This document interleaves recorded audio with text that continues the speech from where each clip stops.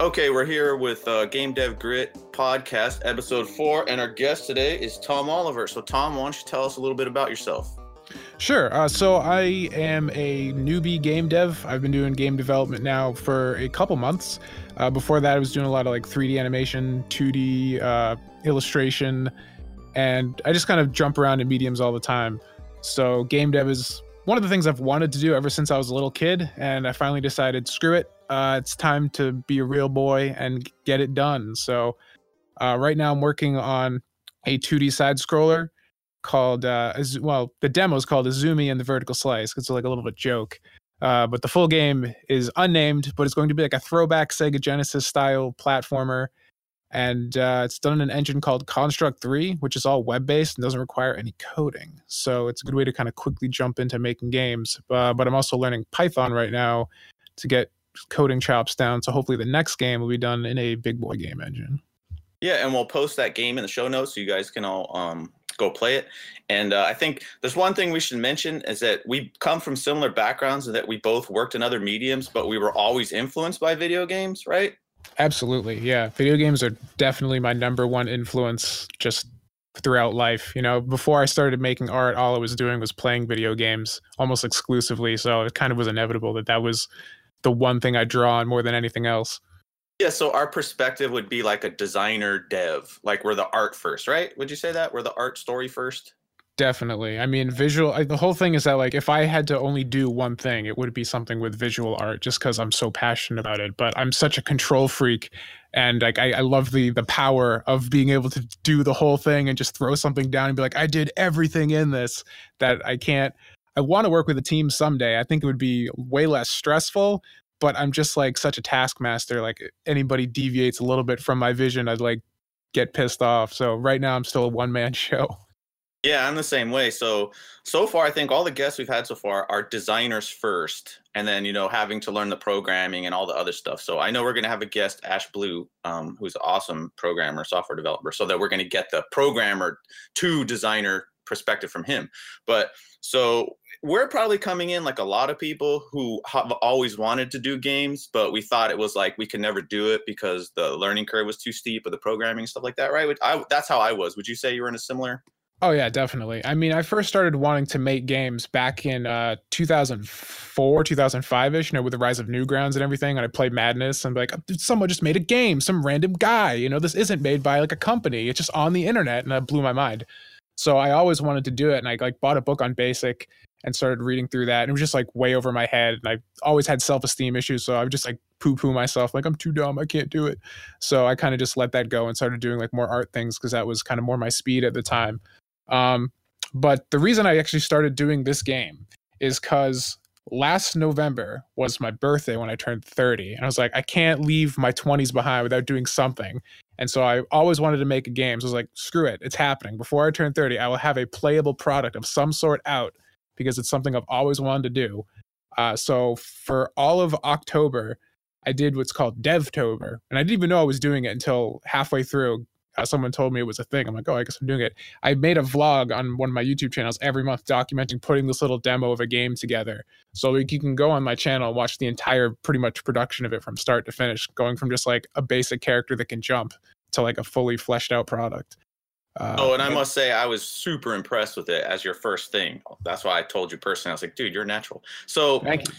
Tell us, okay, let's get into the grit now. So the design, the art, that kind of stuff, that's kind of in our blood, right? That's like, okay, we know how to do that. Definitely. So what's the thing in game development so far that's been like, oh God, it's really difficult, or the thing that's giving you the headaches or twisting your mind up? I think the thing that is the most difficult for me in terms of game design so far, even just with, because to clarify my kind of journey so far, is I started in an engine called Godot, which is like a free open source game engine that's relatively new. It's a couple years old now, but has a big kind of like cult following. You know how like all these free open source things always have a huge like fervent, dedicated, zealous fan base online. So I was starting with that, and I started doing the coding language they have called GDScript, which is based on Python. And I started building the Azumi game in that for a while. And I was just running into so many roadblocks because the documentation for the engine, because it's so new, is really bad. It just kind of assumes you know Python or something already. It just says it's like Python except X. That was kind of the documentation process for Godot as it stands right now. So I was just totally lost. And I just decided to switch to something that was code free. And while that made it a lot easier, the thing that I have the most difficult with right now is just that computers are stupid. And it's very difficult for me to kind of sometimes tell the program what I want it to do. A lot of the times I'll just make assumptions, like, as I'll think about code like a human and I'm not thinking about it like a computer. You know, like computers are super literal. So a lot of the times I'll like make something that like in English makes sense. Like if you look at like the actions, the events of the code, like if you're just reading it like English, like, yeah, of course, but I'm making like English assumptions. So the computer needs to specifically be told, like, only do this once. Where like if you just looked at it, you'd naturally just assume this has to be done once. But if you don't put that condition in, it just kind of like loops the timer indefinitely. Because like the condition's always true. So the timer's just going to restart infinitely. And for an hour, I'll be like, why is this not working? And they're like, oh, the computer's dumb. And I'm not thinking like a computer, I'm thinking like a human. And so that's the thing that's constantly tripping me up. It's just like I have to kind of like step back and be like, okay, I got to think about how programming actually works, not like how a human would interpret what I'm trying to do. You got to start counting from zero and thinking like a computer. Exactly. So there's 2 resources. I think there's 2 or 3 books with a similar name, but really helped me in this way. Exactly as you're saying. It's called How to Think Like a Programmer. Ooh. And there's more than one, but I think both of them are good. But they just kind of, what they do in those books is just like, hey, look, programming isn't about numbers. It's not about syntax and all this stuff. It's about problem solving. So what you need to do is just look at what you're trying to do and break it down into the problems you're trying to solve. And then you figure out like what goes into your code and what needs to come out. And I just found it really, really helpful to think like a computer or think like a programmer. So if anybody's struggling with that, check those. Yeah, How to Think Like a Programmer. There's another book I started reading, and I haven't delved too deeply into it, but I just read like the introductory chapter, and it was really interesting. It was, I think it's called like the C# Yellow book. It's like a free download you can get. Yeah. It's like an introduction to C#. And the whole first kind of chapter is just talking about like how to make programs and how to think programs through. And he's talking about how like the first thing you should do before you make any program is document everything that you need it to do in English. So when you go in to start coding, you don't just start typing, you just know like all the little small systems you need to work. So you can put those together and then put the entire application together out of those pieces that you've already kind of fleshed out in real language. It was an interesting way of thinking about it. It's kind of helped me put together the game I'm working on now. Because right now, the vertical slice is done. The reaction to it on Newgrounds stuff has been really good. So I want to go and make a full game. But I want to go back to the code that I have right now and optimize it, make everything kind of like modular. So like things I'll be reusing are like in functions and things like that. So it just works better. And I want to sit down and actually do that and just write out everything I need to make just in English first. So I know all the systems I have to put together as opposed to just kind of doing a mad dash over the course of 30 days trying to get it out. Yeah, and I don't remember if it was in the book Clean Code or The Pragmatic Programmer, but where they talk about like creating your code, not just for you to understand, but other people, but also you in the future. Because what I found, what happens, and they hammer on naming conventions for variables, for methods, for everything, so that when you read a method or a variable, you know what it is and what it does, right? So it's about super descriptive names and like making them, it doesn't matter if they're long, as long as they're descriptive, because what happened to me is that I'll write some code, everything works, it's logical, but maybe I didn't do the naming conventions, the way I was supposed to. And then 6 months later, I look at that code and I have no idea how it works. Right. So I'm running into a similar problem with the engine I'm using right now, because Construct's great, but there's a lot of limitations to it because it's kind of designed for like, introduction to like how computer science and stuff works. And one of the things that they just released today that they didn't have before today was comments for individual actions.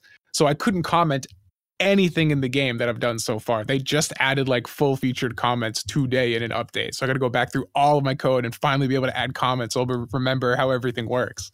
Maybe though, Tom, because in the super geeky software engineering, like in Clean Code, they say that you should write your code so that it doesn't need comments, because through the naming and through the order of the methods, like they say that the methods from top down, your code should be a story, like get this target, check distance from target. So you can read it, so you don't need comments. Sometimes you need them, of course, but it's just kind of getting in the philosophy. So like, hey, I'm going to make my code make sense through the code itself.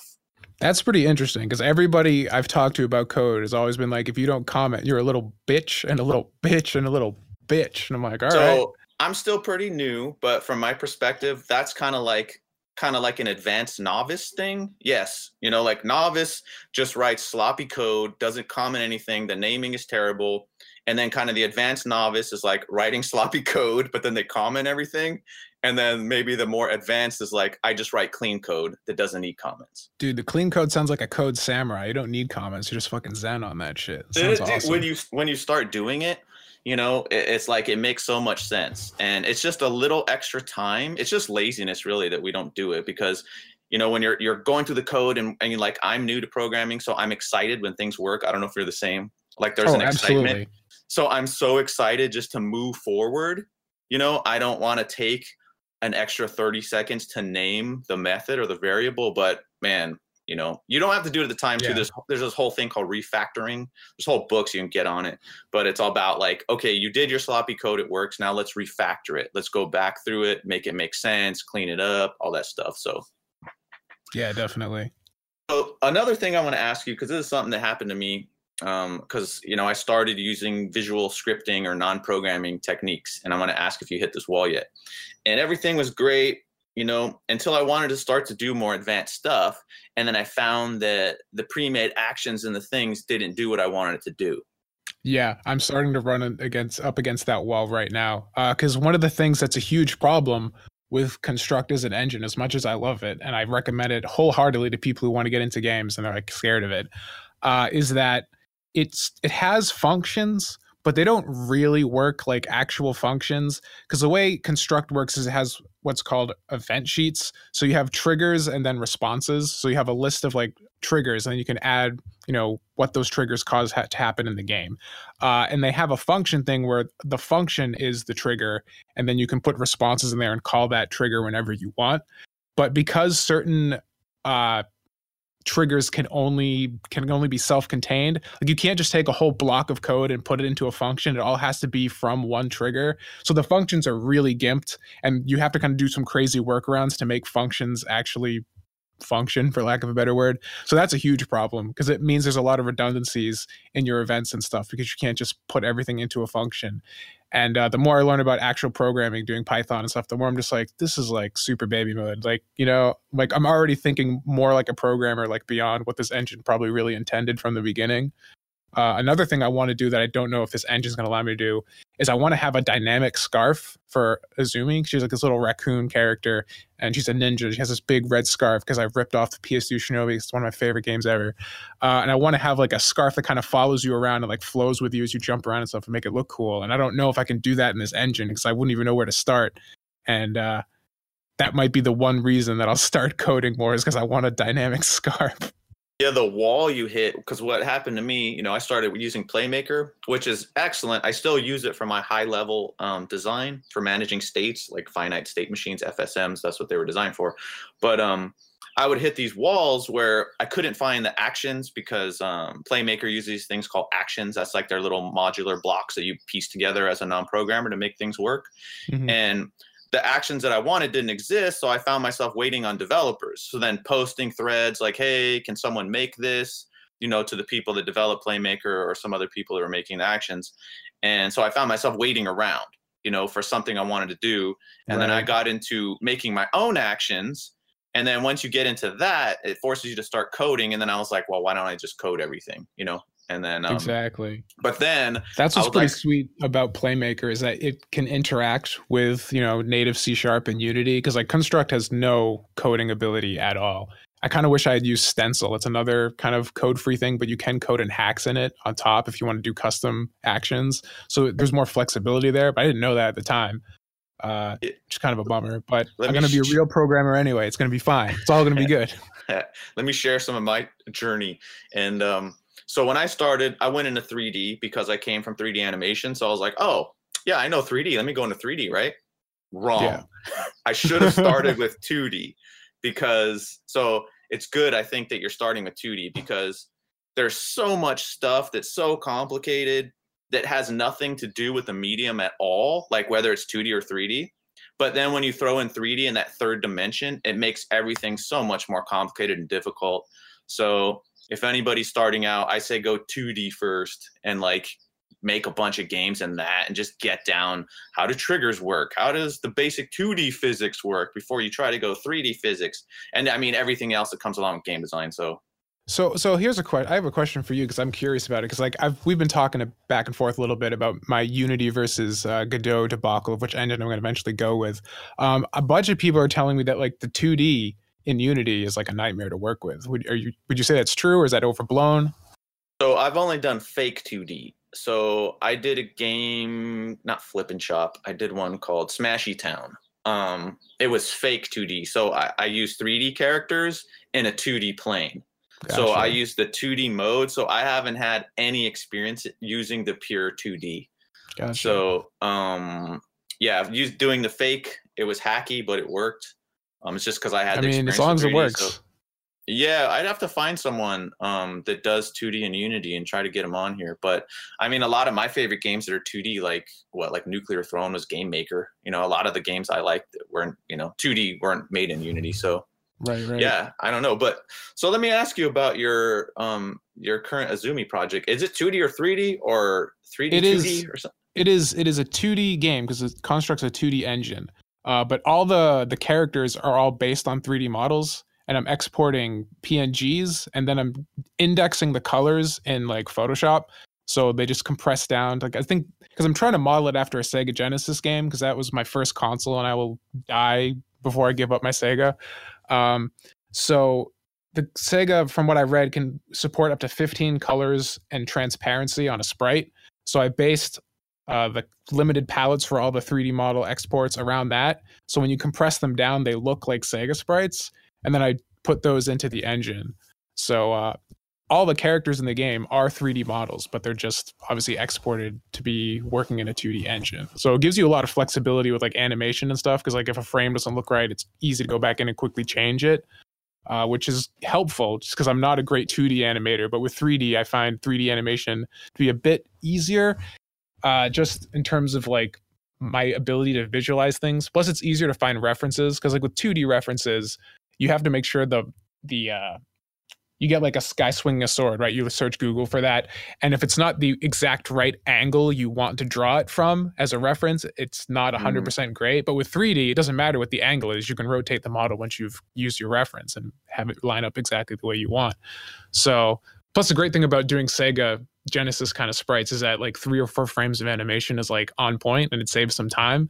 And you can kind of, fudge things if you're not a great animator like I am. Whereas if I was doing something like Ori and the Blind Forest, I'd be doomed because it would mean you need god tier animation to make it look right. Yeah, I think I should go back. On my current project, I am doing the menus and some of the UI stuff using pixel art and pixel art animations. And I would just say that there is kind of the workflow as far as like importing sprite animations and then converting them to like animatable objects is kind of clunky without any third-party tools, but there are free third-party tools that like streamline that process. So yeah, I'm using pixel art animations in my current game, and it's pretty smooth if you use those free tools or just like GitHub tools, Yeah, all the tile sets and the backgrounds were all done in 2D. It was just the characters in the game that were 3D. So I'm kind of mashing both things together. But you should just do a weekend project in Unity 2D. Just make like a guy run around or something just to see what it's like. Yeah, there's actually a game because I was talking with some friends because I have a whole Discord server called I Am Games based around my YouTube channel and stuff. We were talking about doing a game jam. There's a game I wanted to do called Ninja Suffering where it's just endless platforms. It's a ninja. You have like a stamina bar that doesn't regenerate, and it just eventually you're gonna die, and you just have to keep jumping from platform to platform, see how far you can get. That'd be a good project to try out for that, maybe. Yeah, early on when I first started using Unity, I think I did a couple game jams, and that really is a good thing just to force you to ship something, get through it and not like dawdle on it and try to make it perfect while also learning. I think it's a great way to learn to do little game jam projects, week-long projects or something. Yeah, my big issue, I don't even say it's an issue, but just like an issue I'm putting on myself is that I'm trying to work on the full game of Azumi, learn more 3D because everything's based on 3D. I'm trying to learn like proper topology and stuff. And I'm trying to learn like actual programming. So I'm splitting my weeks up into like 2-day sprints of like jumping through each of these things. And it's like, it's a lot to do. But it all comes down to serving the big end goal is like, I want to make a big 3D PlayStation 2 style action adventure game with Azumi. That was like the game I envisioned when I created the character, but I'm working my way up there slowly. That's kind of what I'm making right now, my God Machine game.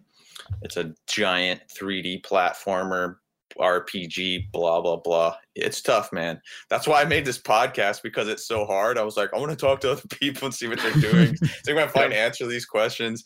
And a lot of it, let me ask you this: how are you doing like your level planning, your level layout? How are you writing out the events that happen in your game? Like, fight this guy, get this item. Are you drawing maps? How do you plan to do that, or how have you been doing that? So I'm really super anal about pre-production. Like my problem with a lot of the stuff I've done, because I've been trying to like finish projects for years and I always stall out. And it's because I get lost in pre-production. I have a whole Google Drive folder of like 10 years worth of design documents for projects and comics and animations and everything. So when it came to this project, I had a month to get it done, so I couldn't lull in that too long, but everything was documented. I had tons of different like drawn designs for how I wanted the map to work. It was ended up being kind of like a funnel. There's like a safe zone right at the bottom in the middle of the space where none of the enemies spawn, but everything else you can potentially get hit. I had like a checklist of all the things I wanted to get done in the game, going from like essential to optimal to like optional, and I kind of ranked all those. Have you ever heard of what's it called? Scrum? I read a book on Scrum, which is kind of like a agile software development thing. Yeah, it's like agile. So they talk about like, instead of trying to say how much time each task is going to take, weight everything using like the Fibonacci sequence, because like easier to tell those like difficulty rankings apart, like random like 1, 2, 3, 5, 7, whatever. So I would assign a number ranking to each of these problems. And I would say I need to get like 10 points done a week. And then I'd brush out my whiteboard, and every day, like this many points today, this many points today. And so every day I would just like wake up knowing exactly what I need to do and just like bust my ass to get it done. And I went over a couple days, but it most of it got done in that 30-day sprint. Can you talk more about that? Because just today I was like, because I have a friend who worked for Atlassian or one of these companies, and he managed some project had to do with Scrum, and he was showing it to me for managing other projects. And just today I was like, man, I should probably check out using Scrum for game development. So how are you using it? Yeah, so I mean, I would be lying if I said I adopted Scrum 100%, because it was a very small scale project. And the book that I read, Scrum was initially designed for teams. So a lot of the things that Scrum talks about is like, you have a bunch of people come together, and like the consensus is where like weighting for difficulty and stuff comes from, because you kind of assess how your team is comfortable with all these things. So it's kind of difficult, at least from that book, for me to translate into a solo operation. But it was just about segmenting everything that I needed to get done for the game, because from the very beginning I knew that I didn't know anything about level design yet. I hadn't read anything good on that, and I was trying to think about like what makes a level fun, because the way I play video games personally, like I don't really ever think much about the levels. I'm much more interested in mechanics in games. So like I have tons of videos of me talking about like the combat in Dark Souls 1 is like 5 milliseconds too slow and it feels like you're wading through molasses. Like those are the things that like I'm anal about. But the level design stuff is always an afterthought to me. So when it comes down to like making a level, I was like, I don't know enough how to do this yet. So I'm just going to do a little arena for the demo so I don't have to think about that too much. So once I had the scope planned out, it was just all the little things. I would just write it all out. I wanted to make sure everything was on paper, and I knew what the game needed. I knew Azumi needed some aerial combat, needed a projectile, needed a 3-hit combo on the ground. It had to have running. There were some things I ended up cutting. Like there's a crouch state in the demo, but it doesn't do anything, because by the end of the thing, I was like, I'm not going to use this for anything anyways. So it's just kind of, for me, it's about not worrying about time. I think that's like the big takeaway from Scrum, is that it's about assessing difficulty. And there's a concept called a minimum deliverable product. I think someone actually mentioned that on a previous podcast, because that's from Scrum, where It's about identifying how difficult all the elements of your project are going to be, and then figuring out what are the most essential, and you do that first. Because the idea from Scrum is that like it's a response to the waterfall method of designing software and things like that, where you kind of like plan everything out by dates. That was kind of like the general consensus before Scrum came around. And you'd plan out like an entire year or 2 years or 5 years of time. And that was great. It looked great on paper. But if you slip in the beginning, your entire 5-year structure completely falls apart. You know, because then the next one will take longer. That'll push everything back. And then your whole big plan is ruined. So Scrum was designed not to use time, because the guy was saying like people are terrible at estimating time. We always do it incorrectly. So instead, look at difficulty, like how difficult is this task going to be? And then the team would usually come together and decide what's the minimum viable product that we need to deliver to our customers. And then based on feedback from them, what they like and what they don't like, we can begin to tweak and adjust and figure out what needs to be added, what needs to be removed, and what needs to continually to be focused on. So it's kind of about putting the essentials together first and then getting rapid response from whoever's going to be using it. So in our case, you know, we'd probably, in this Discord group is a great example, you would maybe have a small vertical slice or a prototype with just the bare essentials of like your project, and be like, okay, how do people feel about this? And then you can instantly change them if things are janky or not feeling right. So you can adjust those immediately, as opposed to having a 10-year plan or whatever, having this broken combat system, and then 10 years later when you finally ship the thing, you realize, oh, the combat's completely messed up. What was the name of the book that you read on Scrum? I believe it was just Scrum. It was by the guy who made the system, but there are definitely other. That. Dude, it's pretty sick. So let me give you this example. So what I've been using for like my daily, what do I need to do today? And I'm going to tell you why I think it's broken and how this can fix it. I use Hack and Plan. So it's like this Trello alternative that's made just for game development. And it just has tasks, but it's like what you need to do, what's in progress, what's finished, right? Mm-hmm. So, but there is no way, like you were talking about the weighting, to weight the tasks. So all the tasks are equal. So let's just say I have 3 tasks, right? And I'm working on this task for 3 days. And in my head, oh, this is a single task. It shouldn't take this long, right?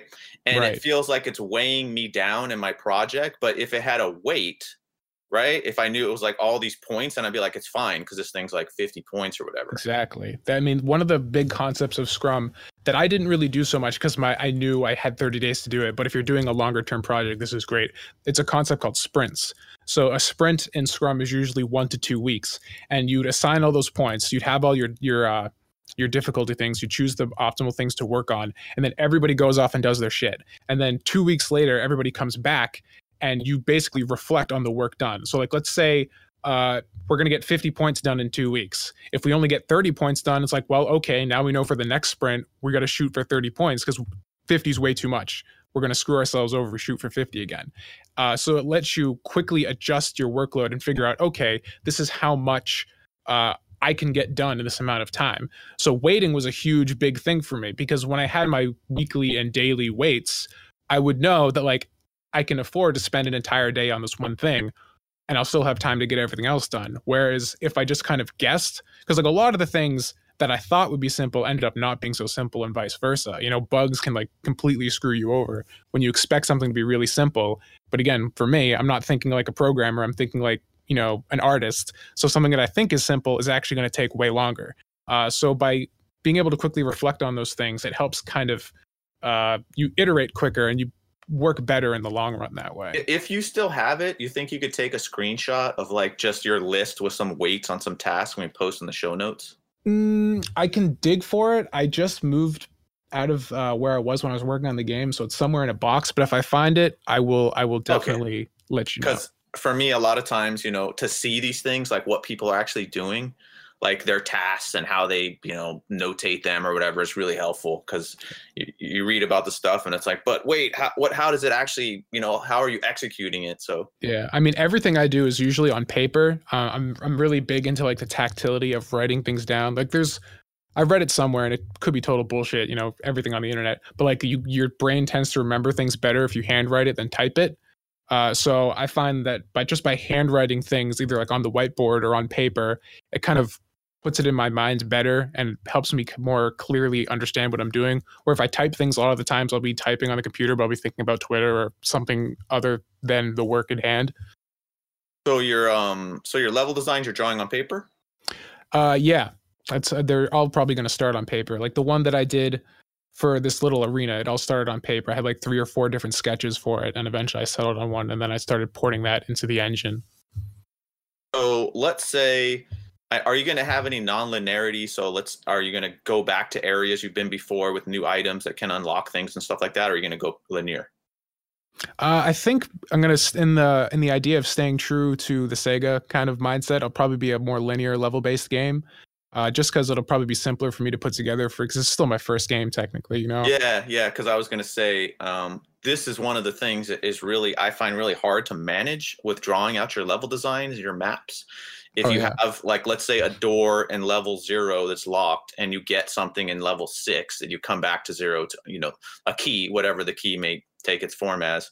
But to actually draw out your levels and track all those different things, especially if you have multiple, Right. And when you have like not difficulty gating so much, but like item gating, like let's look at like Zelda Link to the Past, like parts where you get the Titan's Mitt, where you can pick up these rocks like later on, how you map all those different items out, they can unlock different areas. Yeah, it's I found stuff like that really tough to manage, like the low level game design. That's why I wanted to make this podcast. That stuff is sorcery to me. Like I know I'm like super late to the party on this, but like my friends finally convinced me to play Dark Souls 1 like 3 weeks ago. And I was playing Dark Souls. I'm like, how in God's name did they make this map?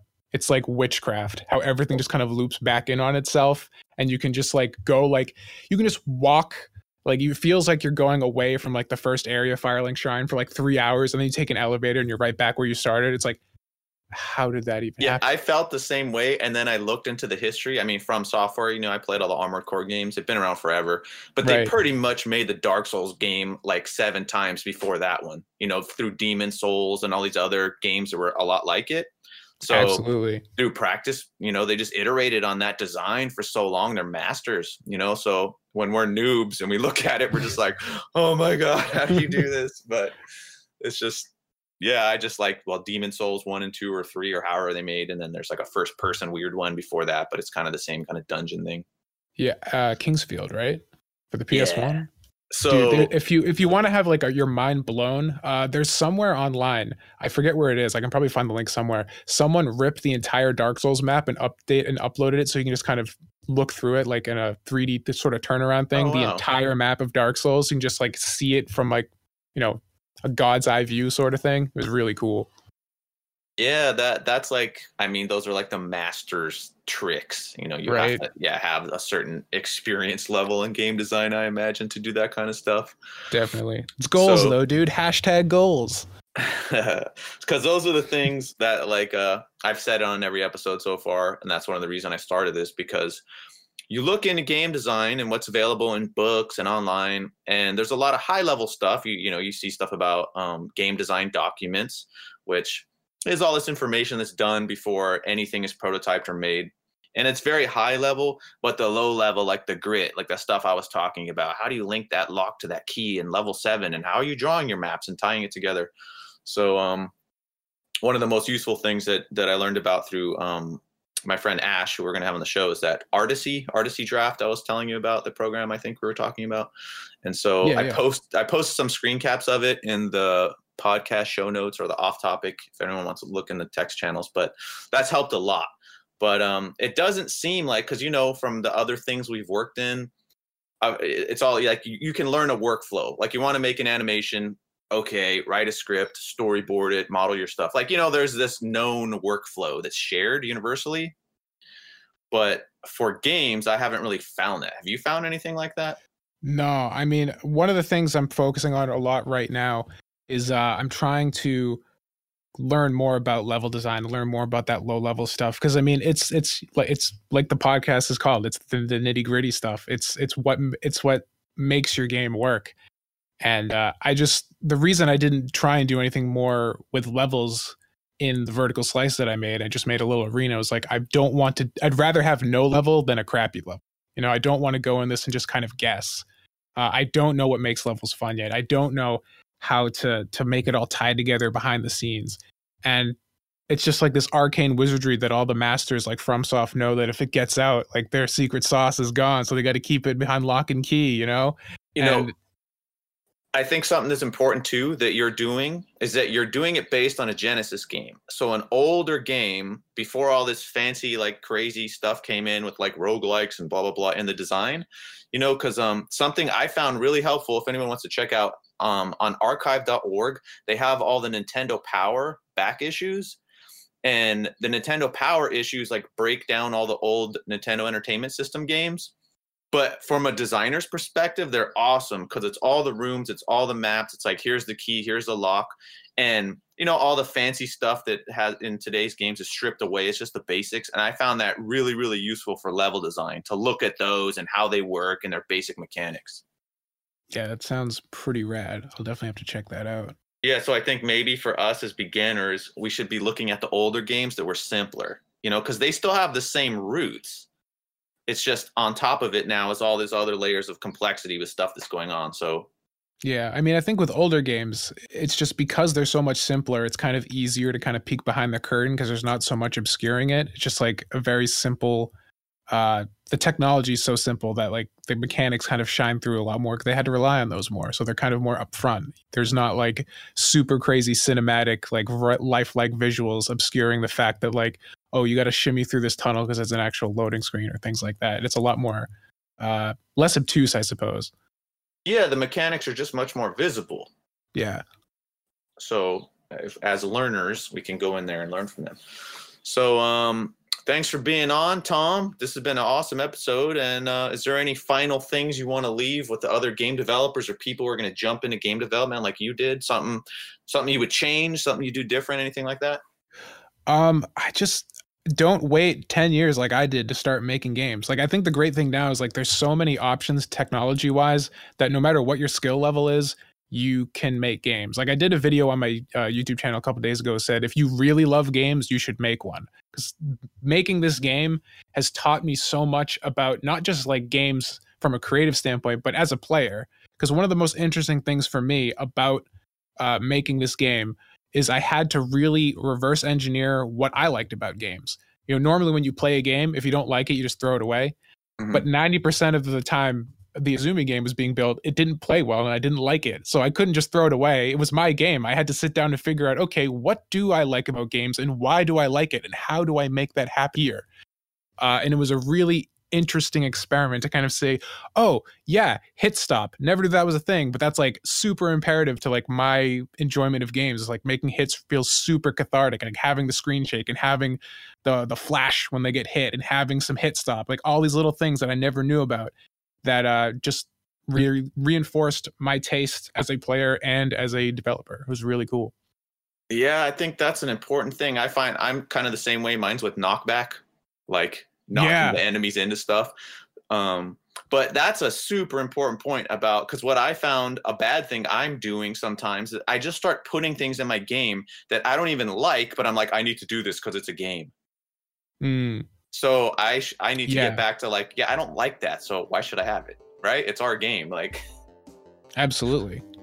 I'm trying to make my favorite kind of game, you know? And it's easy to kind of like put things in there, and like especially because like I got tons of comments on the Newgrounds upload. There are tons of people saying, well, you should do this. The controls are like really floaty and they don't feel great. Other people would say the controls are perfect. You change it, I'll kill you. And just like, I just gotta like keep my head down and like take all that with a grain of salt and make sure when it's done, like this, if I was 10 years old again and I had my Sega in front of me and I threw this cart in there, it would be my favorite game and I'd still have it with me to this day. So that's kind of the goal. I think that's a super important point to leave with people. Like, make the game your 10-year-old self would be excited about. Yeah. Can't go wrong. So we'll post that link and the link to your YouTube and everything else in the show notes. So if anybody wants to go check out Tom's stuff, please do. And so thanks for being on the Game Dev Grid podcast. Hope to have you on again. Awesome. Thank you very much. All right.